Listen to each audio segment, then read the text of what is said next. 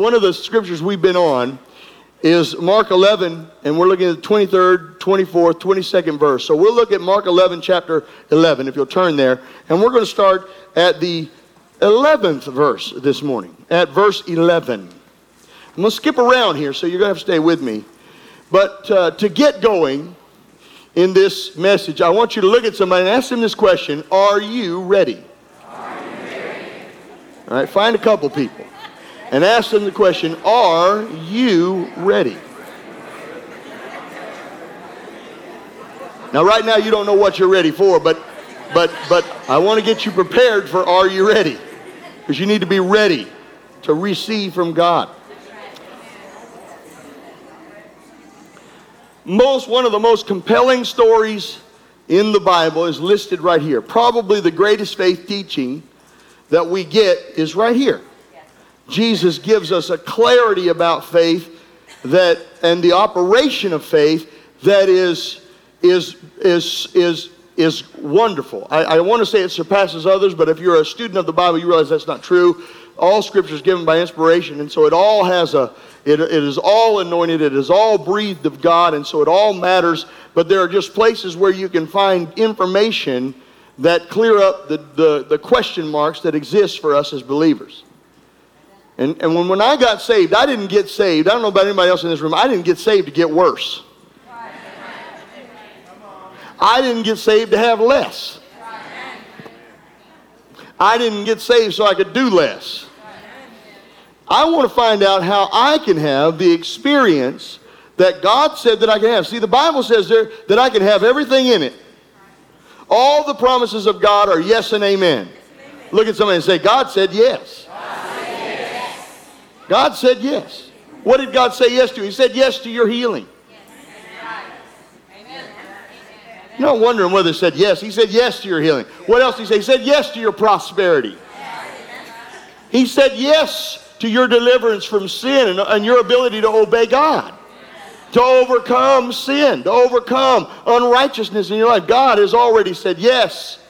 The Bible says that cursed is everyone that hangs upon a tree, that the blessings of Abraham might come upon us. That God has already decided the matter relationally to us. He said he provided all things that pertain to life and godliness and all spiritual blessings. That we're not to take for lightly or for granted all of the promises of God and all of his benefits. And forget not all my benefits. And so getting saved was a benefit-filled package. And many people feel like that some people won't receive Christ. They won't move into the things of God because they feel that they're going to miss out on life. You know, it's almost an unwritten rule today. One of the problems that we deal with that is hard for everybody to understand is that living for God is better. It's better. You go to young people today and you talk to them about living right, not being in the clubs, not being an alcoholic or drinking and partying and all that kind of stuff. And they will tell you, I've had them come to me and tell me, well, I'm young. As if young equals party. That somehow, if you're not 40 and plus, an old guy like us, that it is imperative that you live like South Beach. But that's a television model. That isn't a real deal. That's not real. I thought about that beer commercial you're going to watch today on the Super Bowl, and you're going to watch. They're going to show you the little dog climbing through the hole and loving on the little horses and all the wonderful things and how precious it is. And that beer makes your family just pure and happy. What they ought to show you in that commercial is what it does to the family that lost the family member that died in the alcoholic car crash. What they ought to do is show you the wrecked homes and the destroyed people from an alcoholic father. They ought to show you the people in a rehab. They ought to take you into the hospital room and show you what it's really like. When you go in there and look at that person dying of cirrhosis of the liver. Because that's the real truth, see.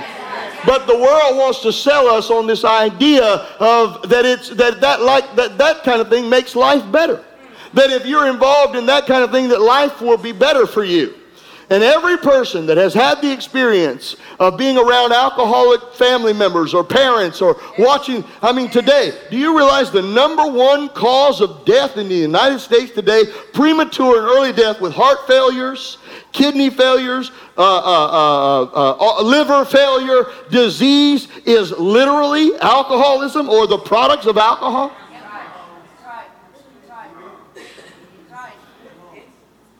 I tell you today, I don't think you have to party. I don't think you have to club. When you receive Jesus Christ, you ought to be translated from the kingdom of darkness into the kingdom of light. Young people, the Bible says to value the days of your youth when your hair's not gray.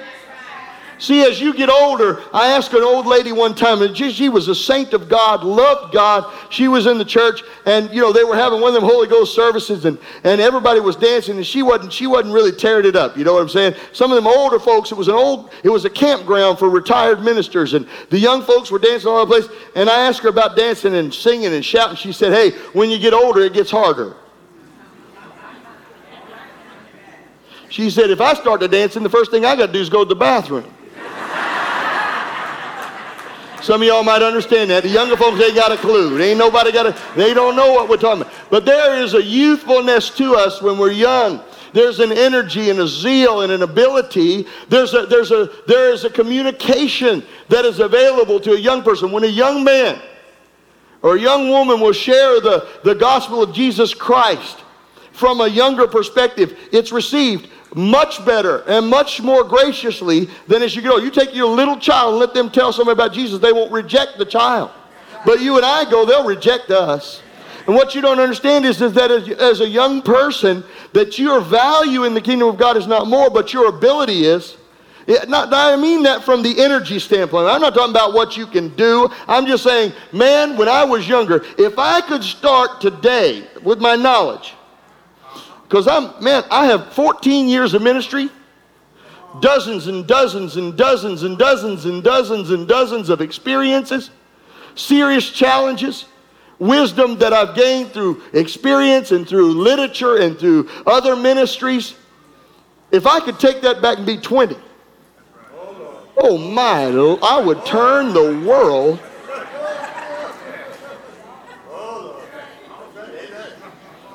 And so here you are as a young person, and the devil wants to steal your youthfulness. He wants to delay your relationship with him.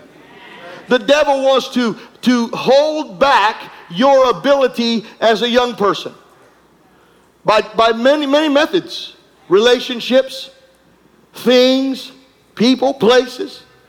And so in these events, one day you wake up. It's amazing to me. I woke up the other day, and my son, now those of you that have been there, you understand what I'm talking about. When the Bible says life is but a vapor, you wake up and your son's 10.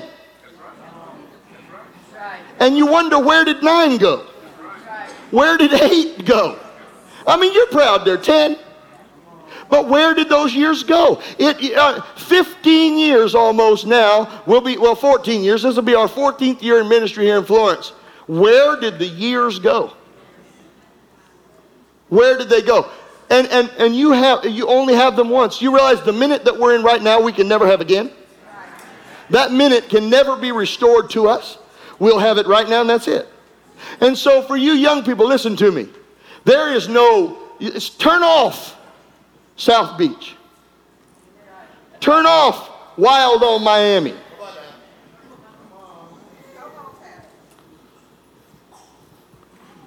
Because that's not reality. That's not real. They don't show you the girl that got pregnant and had to go home and try and explain that to her parent.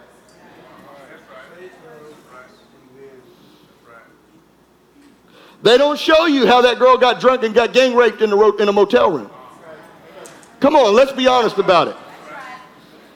They don't show you the rejection that was experienced. They don't show you the car crashes that happened on the beach, the people that died on the beach while they were partying, the 9 people that died and the families around the graveyard.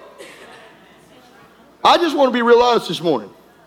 We don't have time to fool around. I want you to look at somebody and say this, because I believe this. Jesus is coming soon.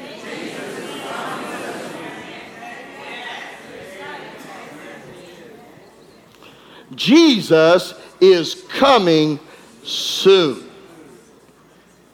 Find somebody else and say it again. Jesus is coming soon. We don't have time. And you don't have time to waste your years. I don't know why all of a sudden the Spirit of the Lord came on me about this, because I think, when these people are out there, they feel like, what is your resume if it's filled with a bunch of partying? That somehow that equates to a life full.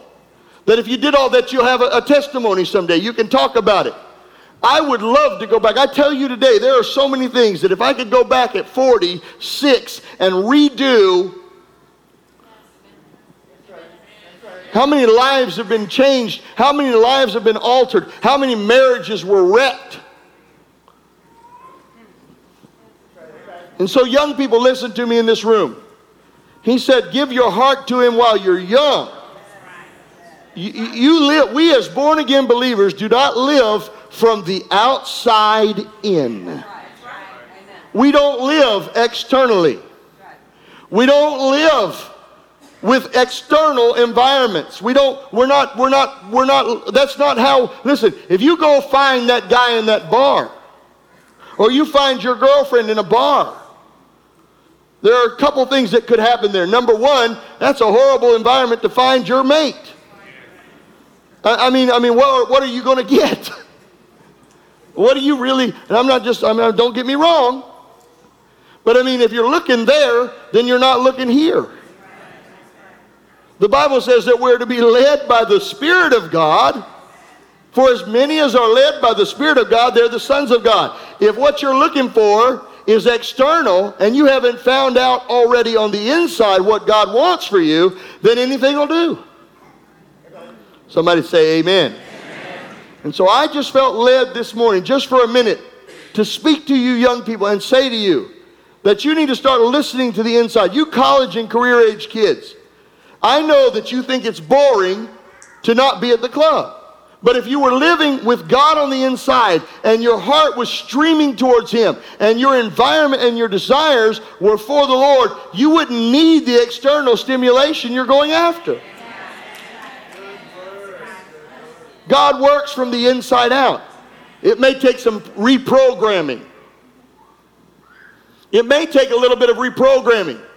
Because if you've been in the world, you've been going, the flesh, it's kind of like eating cheesecake every night and steaks. Has anybody ever fasted?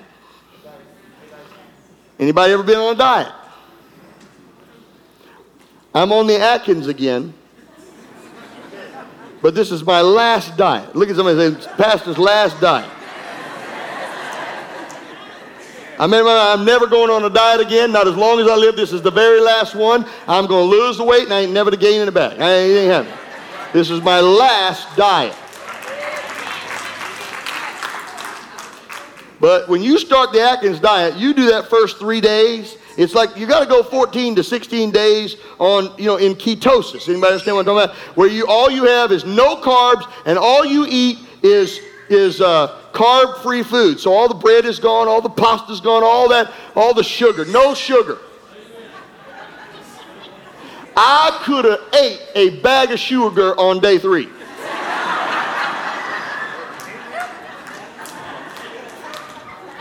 If you've ever been on this diet, about day 3, you sick. Around here, everybody asks, Pastor, are you on a diet? Because if it's day 3, they don't want to be around me. Is this day 3? Is this day 3? It's like a big thing around. Is it day 3? Because day 3, your body is detoxifying. All that carb and all that sugar, and over that 14-day period that you're on this initial plan, you have to detox your body from this carb absorption. You have to understand, for me, at 9 o'clock at night became a carb fast. I could go all day without eating anything. But when 9 o'clock came, voices came from the fridge. I heard voices. Eat me. It It was strand up 10 if I hadn't eaten screaming. Cheesecake.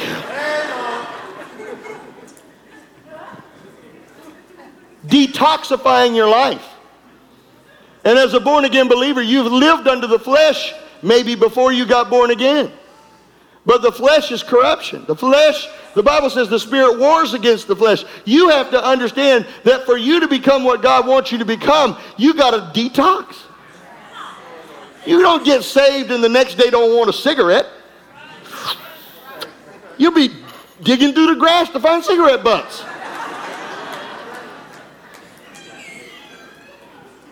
I mean, you don't instantly, you no longer have sexual desires. You no longer have challenges in these areas. You're just free from all that.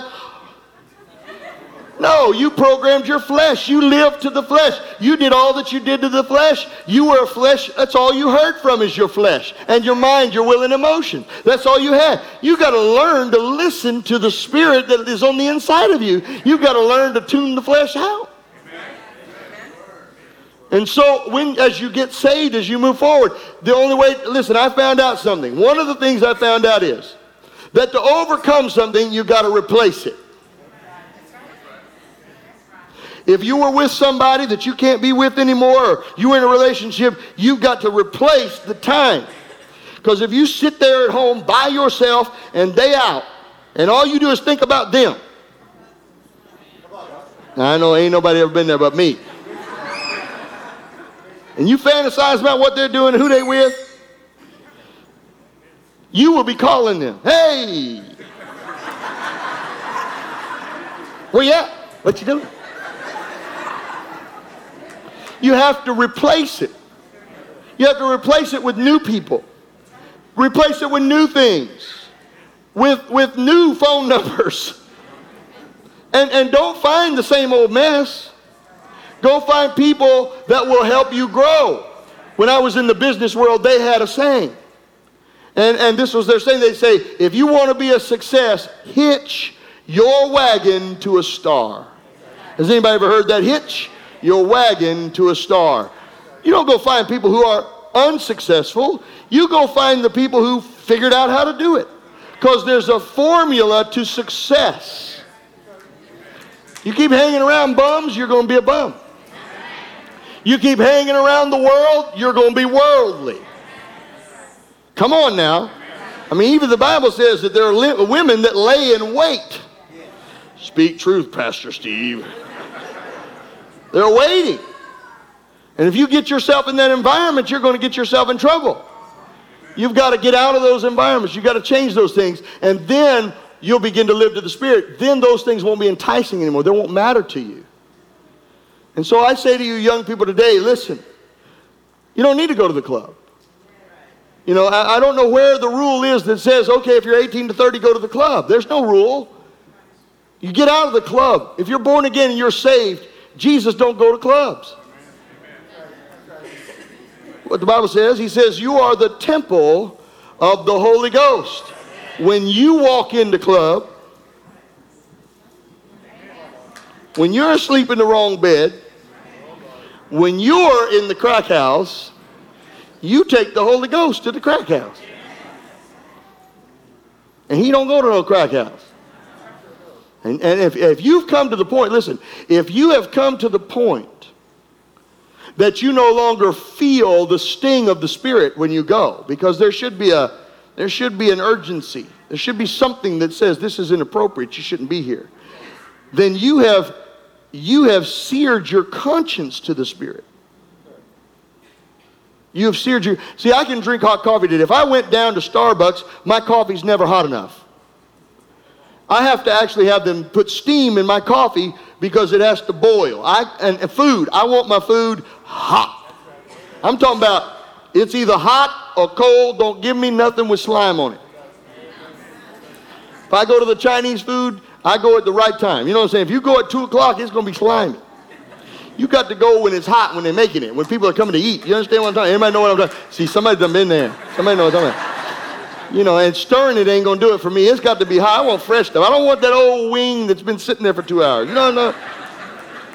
And so for me, I can, but if you drank that coffee, you'd have blisters in your mouth. It would be impossible for you to drink the coffee at the heat level that I drink it. Some of you might, but because I have seared myself. I no longer am sensitized to it. And so some of us have gotten to the point where we have desensitized ourselves to things that we ought to be sensitive to. And let me say this, you have to understand, don't let me tell you what to do. I'm not the Holy Ghost. You have the Holy Ghost on the inside of you, and I believe that he will speak to you if you'll listen. But you know, there are these games out there today. I have a 10-year-old or a 9-year-old. He's going to be 10, thinks he's 10. I have a 9-year-old, I have a 7-year-old, and I have a 3-year-old going to be 4 on the 12th. And I limit what they see. I wouldn't go buy my child. You do what you want to, but I'm not going to go get Grand Theft Auto for my 9-year-old. Please don't get mad with me now. Don't get mad with me now. But I'm not going to go get a game that's going to shoot police officers and you be the bad guy that's got foul language and nudity in it. Now, Mom and Dad, you may not even know that's there, but that's because you hadn't checked. My kids don't go on the internet. And if they do, we're sitting with them. They're going to go with me on the internet. I wouldn't go buy Halo for my 9-year-old son or my 7-year-old son. I might buy games that they can play and things like that. I mean, there are some games that are a lot of fun out there, and there's things they can do that are safe and appropriate and that value and because I am a guard over their spirit. How many of y'all understand that the spirit of man is the candle of the Lord, searching all the inward parts? I believe this, that we have so desensitized our society at such a young age that children are looking at pornography at 8 and 10, and parents don't even know it. Well, what do you think his sex value is by the time he's 25? What do you think he thinks of women by the time he's 25, when all he's looked at is women that have been devalued and used and abused and mistreated, none being real, all fake?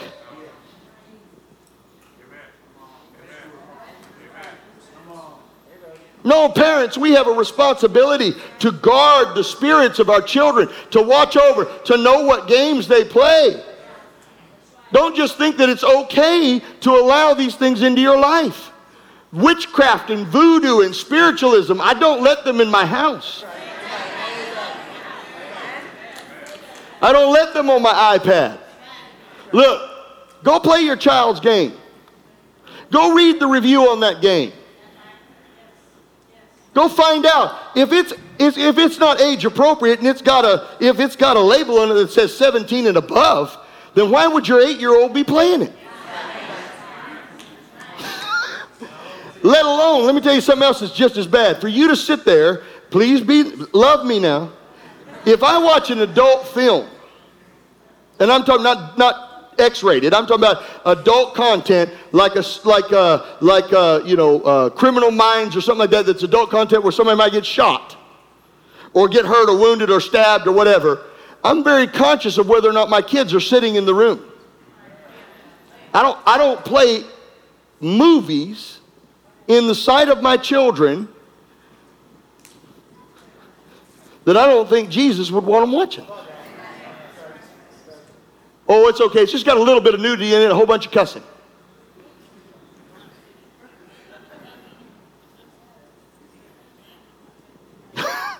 Quiet. I love these moments because I've been called to pastor. And a real man of God who loves the people in his church will tell them the truth.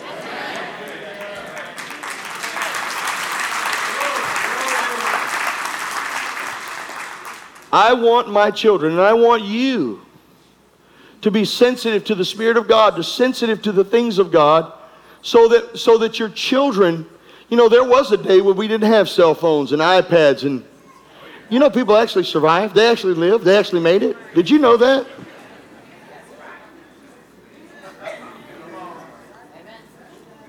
We have used iPads as a babysitter.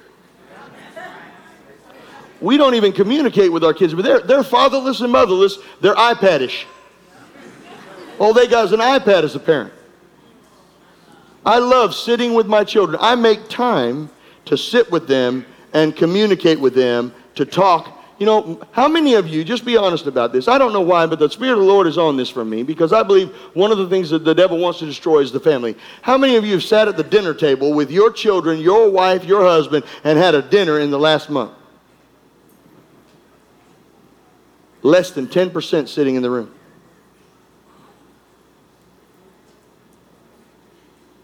Don't you think we ought to, we'll all sit around and watch football tonight. No discussion, no communication, no influence, except the beer commercials we're going to watch. And hopefully we don't have another malfunction with the wardrobe.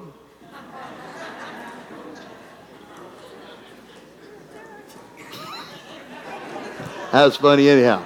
You know, they seem to have those every year lately. Have you noticed? Is this malfunction, that malfunction? I'm thinking it's not a malfunction. But I might be a little bit conspiratorial there. Point being, don't let society dictate to us and determine what life is. Let me show you something. This book, your Bible, is the standard with which we live. And this standard will never change. It will never change. Life standards change. Acceptance changes. The things in this earth change. But he said, my word will never be void. It will never change. And the only thing that we know that is stable, the only thing that we know that we can count on that is rock solid, is the Word of God. I thank God for the choices that I've made in my life, because I have a solid marriage with a wife that we totally love each other and totally care about each other. It is not perfect, but it is maturing, and it's wonderful. I have wonderful children who talk about God, sing Jesus songs, and they're interested in the house of God, interested in things of God, excited to come to church on Sunday. Have a wonderful opportunity to do what God's called me to, wonderful friendships and relationships. And I tell you today, it's all because I made a choice for Jesus, a serious choice. I made a choice that I didn't need the world, I needed Jesus.